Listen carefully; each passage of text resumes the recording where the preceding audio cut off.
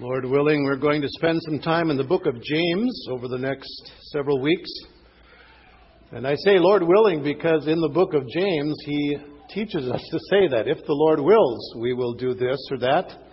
So we begin this morning in James chapter 1, and we read verses 1 through 12. James chapter 1, reading verses 1 through 12.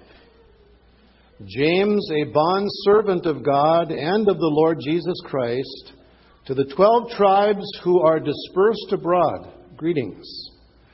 Consider it all joy, my brethren, when you encounter various trials, knowing that the testing of your faith produces endurance. And let endurance have its perfect result, so that you may be perfect and complete, lacking in nothing. But if any of you lacks wisdom, let him ask of God, who gives to all generously and without reproach, and it will be given to him. But he must ask in faith without any doubting, for the one who doubts is like the surf of the sea, driven and tossed by the wind. For that man ought not to expect that he will receive anything from the Lord, being a double-minded man, unstable in all his ways.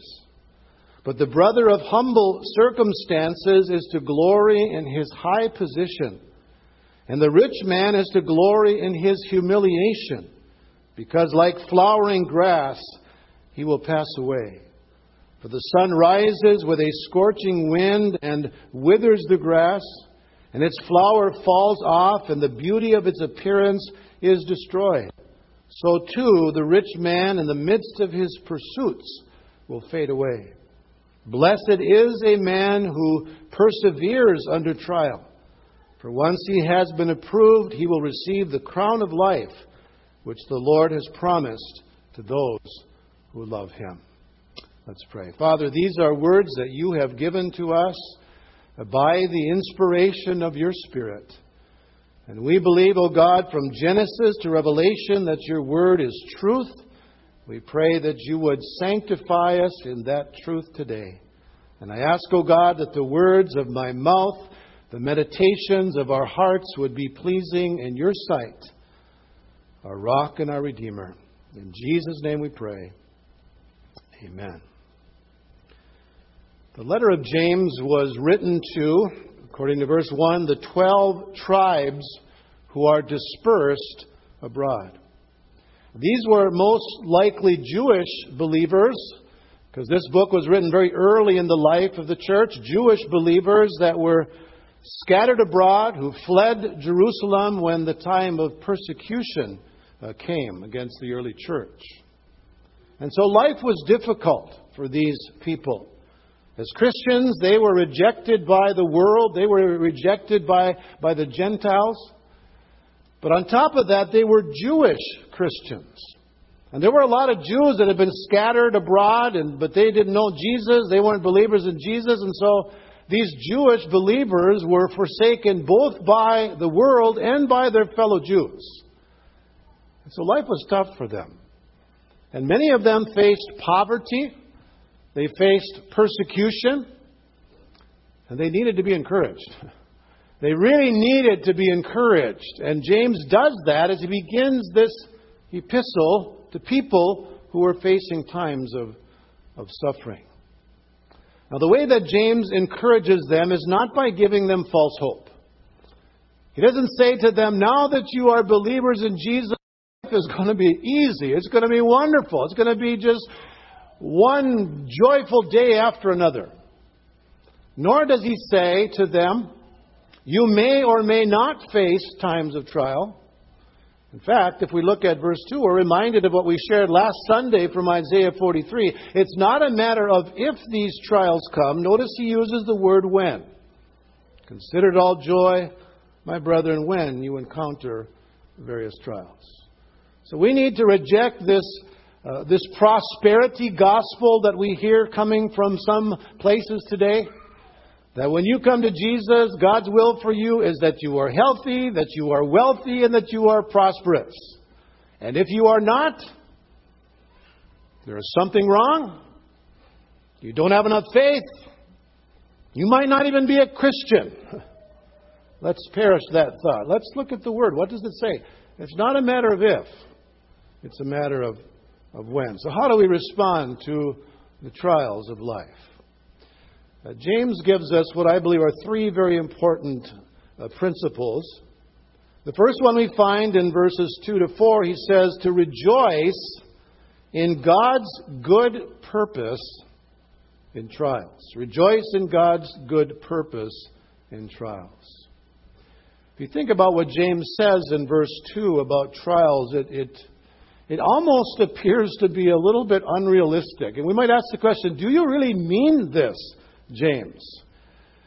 Consider it all joy, my brethren, when you encounter various trials. Now, I don't know what your response to that is, but sometimes I say to myself, wow, do you really mean that, James? And yes, he does really mean that, because he isn't the only one who shares this principle. Paul in Romans chapter 5, verse 3 says, we exult in our tribulations. Peter read from this scripture reading this morning, chapter 1, verse 6, you greatly rejoice, even though now for a little while, if necessary, you've been distressed by various trials. So this isn't some strange teaching that's peculiar to James. We find it all throughout Scripture, many different places. But wherever we find it, it kind of causes us to step back and ask the question, is it really possible to rejoice in our trials? And I'd have to answer that by saying it must be, because in the book of Acts, when the apostles were beaten, remember? It says they left the presence of the Sanhedrin rejoicing that they were counted worthy to suffer for the name of Jesus. Now that to me would be a challenge, wouldn't it? You love the Lord, you're sharing His Word, you get beaten for it, and you say, thank you, God, I rejoice in that. That's got to be a challenge. That's going to be the Lord's work in us to produce that kind of response.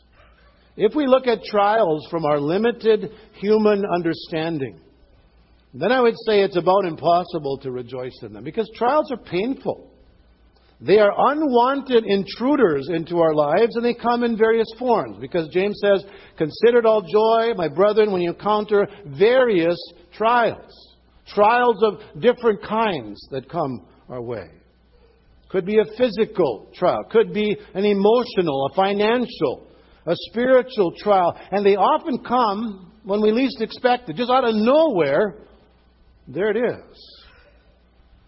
But if we realize that God has a purpose in our trials, that can make a difference. And that's what James is getting at here. If you look at verses 2 and 3, he says, consider it all joy, my brethren, when you encounter various trials, knowing that, what? Knowing that the testing of your faith produces endurance.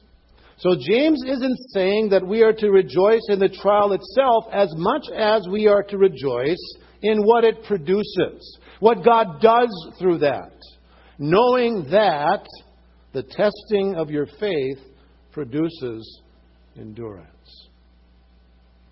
The word testing was used to describe the process by which a goldsmith purified gold. And you're familiar with that, where heat was applied to the gold and the impurities rose to the top, and then they were skimmed off. And that gold that had been tested by fire was purified and became of great value. So when God tests our faith in times of trial, He has a good purpose in it. There are impurities in our lives that need to be removed. There are qualities like endurance and patience that God is going to develop in us through those trials. But notice that James says we need to be willing to submit to God's work in that way. We need to let it happen. Look at verse 4, because he goes on to say, and let endurance have its perfect result, so that you may be perfect and complete, lacking in nothing. So what's he saying here? He's saying, don't fight it. Let God do the work that He wants to accomplish in you. Don't let the trials of life make you bitter. let them produce in you that which God is doing as He refines you, as He tests your faith. Dr. Hubert Davidson visited the noted poetess Myra Brooks Welch, and she is known for that poem, The Touch of the Master's Hand.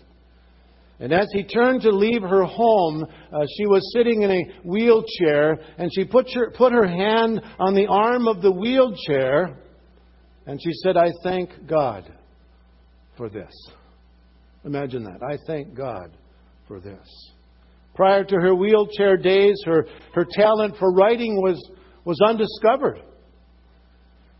But rather than becoming bitter, she chose a better way, that God gave to her that wonderful writing testimony of a blessing to the world. So God has a purpose, a good purpose. We can rejoice in that. Does that mean it's easy? I don't think any of us would say trials are easy. Bring them on. Love them, Lord. No. But I'll tell you what, when we look back often, it's often with the perspective of time. We look back and we can see, you know what, Lord, You accomplished something through that difficulty that You might never have been able to accomplish other than through that time of trial. Knowing that, the testing of our faith produces endurance. So we can rejoice in God's good purpose in trials. The second thing James tells us here is that we ought to request God's willing help in trials. Request God's willing help in trials. When trials come our way, it often leads to confusion, isn't it? And the question we often ask, why, Lord? Why is this happening? Why are You doing this? Why are You allowing this? It's the most easy question to ask, isn't it? Lord, why? Well, notice what James goes on to say. He says, "Let endurance have its perfect result, so that you may be perfect and complete, lacking in nothing. But if any of you lacks wisdom, let him ask of God, who gives to all generously and without reproach, and it will be given to him." So there's a connection here between the trials that we go through and prayer. Because as we go through some of the trials of life, we don't understand. Lord, what are you teaching me? We lack wisdom and understanding in the events of life. And so, Lord, give me wisdom. Give me understanding. Lord, show me what You want me to learn here. If any of you lacks wisdom, let him ask of God. Any of you lack wisdom? Well, I'll tell you what. There are a lot of situations where I say, Lord, I don't know what to do here. I don't know what to say. I don't know how to respond to this. I'm not sure what You're teaching me or teaching others through this. God, give me wisdom. Help me as I face this trial, this trouble, this circumstance. God, I need Your wisdom. Now, when we pray during times of difficulty, what do we usually ask for? If you're like me, probably one of the first things you say is, Lord, would You take this away? Any of you pray like that? Or, Lord, would You get me out of this? I don't really like this. This isn't very fun. I'd rather just check out and run away. Lord, get me out of this. Apostle Paul prayed that. Remember his thorn in the flesh? In 2 Corinthians 12, he said, I pleaded with the Lord 3 times. And God said, no, I'm not going to take it away. But my grace is sufficient for you. For my power is made perfect in weakness. So in our time of weakness, isn't that the time when we are most aware of our need? Most dependent upon the Lord?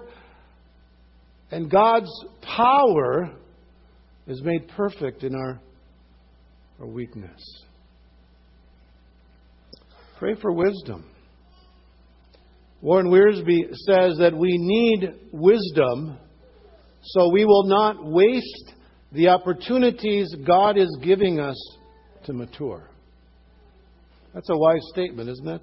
We need wisdom so that we will not waste the opportunities that God is giving us to mature. Wisdom helps us understand how to use these circumstances for our good and for God's glory. You know, we can waste the circumstances that we're going through because we don't seek wisdom. Bitter against God for what has happened in our life. Rather than saying, Lord, You're a sovereign God. I have to trust You in this. Lord, give me wisdom how to handle this. Give me wisdom, Lord, for the lessons that You want to teach me through this. And when we come to God, asking for wisdom, notice the promise He gives. If any of you lacks wisdom, let him ask of God, who gives to all generously and without reproach, and it will be given to him. Isn't that a great promise? We come to God asking for wisdom, and God doesn't say, are you that dumb? You don't understand this? You're not very smart, are you? When we come to God asking for wisdom, He gives it generously. And there's no reproach. There's no saying, well, haven't you learned this yet? Don't you understand this? God gives us wisdom generously. As I look back in my life, I can see that answer to prayer. We're facing situations where I didn't have a clue. I didn't know what to do. God, help me. God, show me. God, give me wisdom beyond my years. Help me, Lord. And when we come with that kind of dependence on God, He's not going to say, you should have known better. He gives to all generously and without reproach. But He goes on to say, but he must ask in faith, verse 6, without any doubting. For the one who doubts is like the surf of the sea, driven and tossed by the wind. For that man ought not to expect that he will receive anything from the Lord, being a double-minded man, unstable in all his ways. Now, I grew up near Lake Superior, and when you've got wind on Lake Superior, you've got waves. If you've ever been by the ocean, or maybe Mille Lacs Lake, where there's a lot of area where the wind can come, that wind will move the waves whatever direction the wind is going. And if there's a boat on there, or if there's a bird sitting in the water, you're kind of going with the waves. So that's a picture I think we can all understand. And when we doubt God in the midst of those trials that He's going to give us wisdom, that's kind of what we're like then. We're up and down, and we're back and forth, and we're in and out, and on the mountain and in the valley. No stability whatsoever. We're controlled by our feelings that change from moment to moment. And we've all been there, haven't we? Been in those situations where you just feel like you're being tossed by the wind, and you're just up and down, and it's like, Lord, I need something firm, something to stand on, something that is solid, because I'm drifting with wherever the waves are moving. That's where I'm going. You know, when we pray, we ask for wisdom. We trust that God is going to give that wisdom. He's going to provide what we need in the midst of those situations. And perhaps come then to the point of saying what God is trying to teach us. That God is showing us something through these difficulties. I think of Joseph. Remember his life story. Sold by his brothers into slavery, right? Framed by Potiphar's wife. Thrown in jail for doing nothing wrong. Sat there for 2 years. You think he was saying, this is great. I love this. He struggled with that for a while. He saw the purpose of God, didn't he? When his brothers came and he made himself known to his brothers, what did he say? He said, what you meant for evil, God meant for good. And God spared the family. God spared the nation through that difficult time. He saw that God could use something that was evil, something that his brothers had done to hurt him, resulted in something good. So God has a purpose in our trials. He invites us to ask for wisdom as we face them. And then the third lesson we learn here is that we need to recognize God's eternal perspective in trials. We need to recognize God's eternal perspective in trials. You know, when we face the trials of life, it's so easy to lose perspective, isn't it? We get so wrapped up in what happens in this life that we fail to live with eternity in view, having an eternal perspective on life. And that's what James reminds us then in verse 12. He said, "Blessed is a man who perseveres under trial. For once he has been approved, he will receive the crown of life, which the Lord has promised to those who love Him." In other words, the blessings that come through trials, they aren't limited to this life. To those who persevere, there are eternal blessings, eternal rewards. That's why Jesus says in Revelation chapter 2, verse 10, "Be thou faithful unto death." What's the promise? I'll give you the crown of life. The very thing that James talks about here, persevering under trials, he will receive the crown of life. It's an eternal perspective. We need that, don't we? We need that.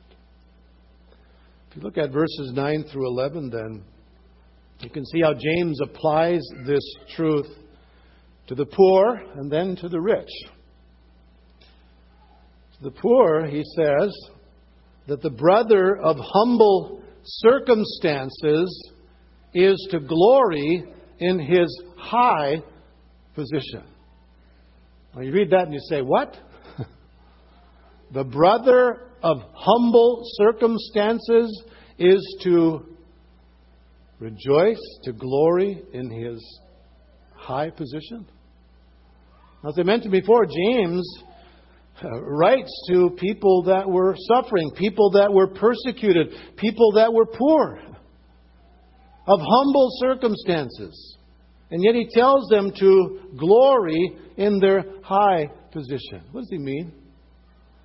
I think he wants them to know that in Jesus they are truly rich. They have spiritual riches now as well as in eternity. They will own all that Jesus owns. Their high position is that they are citizens of heaven, heirs of God, joint heirs with Jesus. Why, one author describes them as the rich poor. The rich poor. So if life seems difficult now, the poor can rejoice that this ain't going to last forever. This world is not our home. We're just passing through. We need that eternal perspective. And then the rich. He gives a similar reminder, but they too have a totally different reason for this. The rich man, verse 10, is to glory in his humiliation.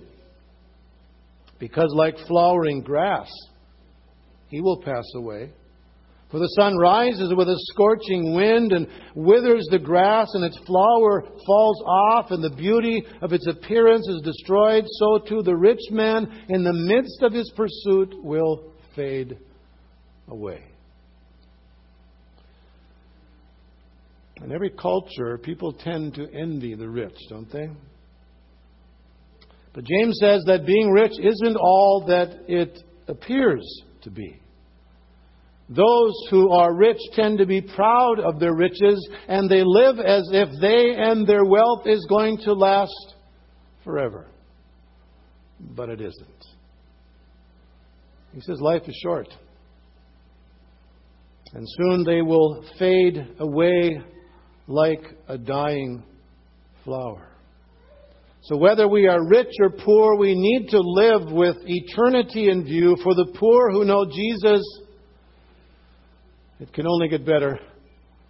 For the rich, it won't last forever. So we need that eternal perspective. Seeing life beyond the few years that we spend in this world. And when we have that eternal perspective, it does make a difference in how we live. It makes a difference in how we face the trials of life. And when we understand that God has a purpose in trials, and in the end, what will we sing? It will be worth it all when we see Jesus. Life's trials will seem so small when we see Christ, won't they? One glimpse of His dear face, all sorrow will erase. So bravely run the race till we see Christ. D.L. Moody told about a Christian woman who had real joy in spite of her old age and failing health. And she lived on the top floor of an old run-down building in Chicago. And one day there was a lady that visited her, and there was a wealthy woman that came with her, and no elevator, had to go walk up the steps to all those floors. They got to the second floor. The rich woman said, "What a dark and filthy place this is." And the one woman with her said, "It's better higher up." They got up to the third floor, and she said, "It's no better here." She said, "It's better higher up." Finally, they got to the fifth floor, the attic, and they met this woman there who was old and suffering and bedridden, smile on her face. And the rich woman said, "It must be difficult to live in a place like this." What was her answer? She said, it's better higher up. Better higher up. That's the hope we live with, right? It might be tough here. There's times in life when it is tough here. It is real tough. But when we have that eternal perspective, we can say it's better higher up. When we see Jesus, wow, we'll say it's worth it all. It's worth it all. Father, thank you that you are the one who teaches us the trial. You give us wisdom, Lord. You walk through those times of testing with us. And you're the one that gives us that promise, Lord, that it's better higher up. Blessed is the one who perseveres under trial. Because when he has been approved, he shall receive the crown of life for those who love Jesus. Lord, thank you for that. And we come today, Lord, as we face trials and troubles, we ask for your wisdom. And we believe your word that says you will give it generously. Lord, help us to trust you, not to doubt, but to trust you in the midst of the waves that come crashing down upon us. Lord, thank you that you are a gracious God, you are a good God. We can trust you today. And so, Lord, we cast all our cares on you because you care for us. We pray these things in Jesus' name and for his sake. Amen.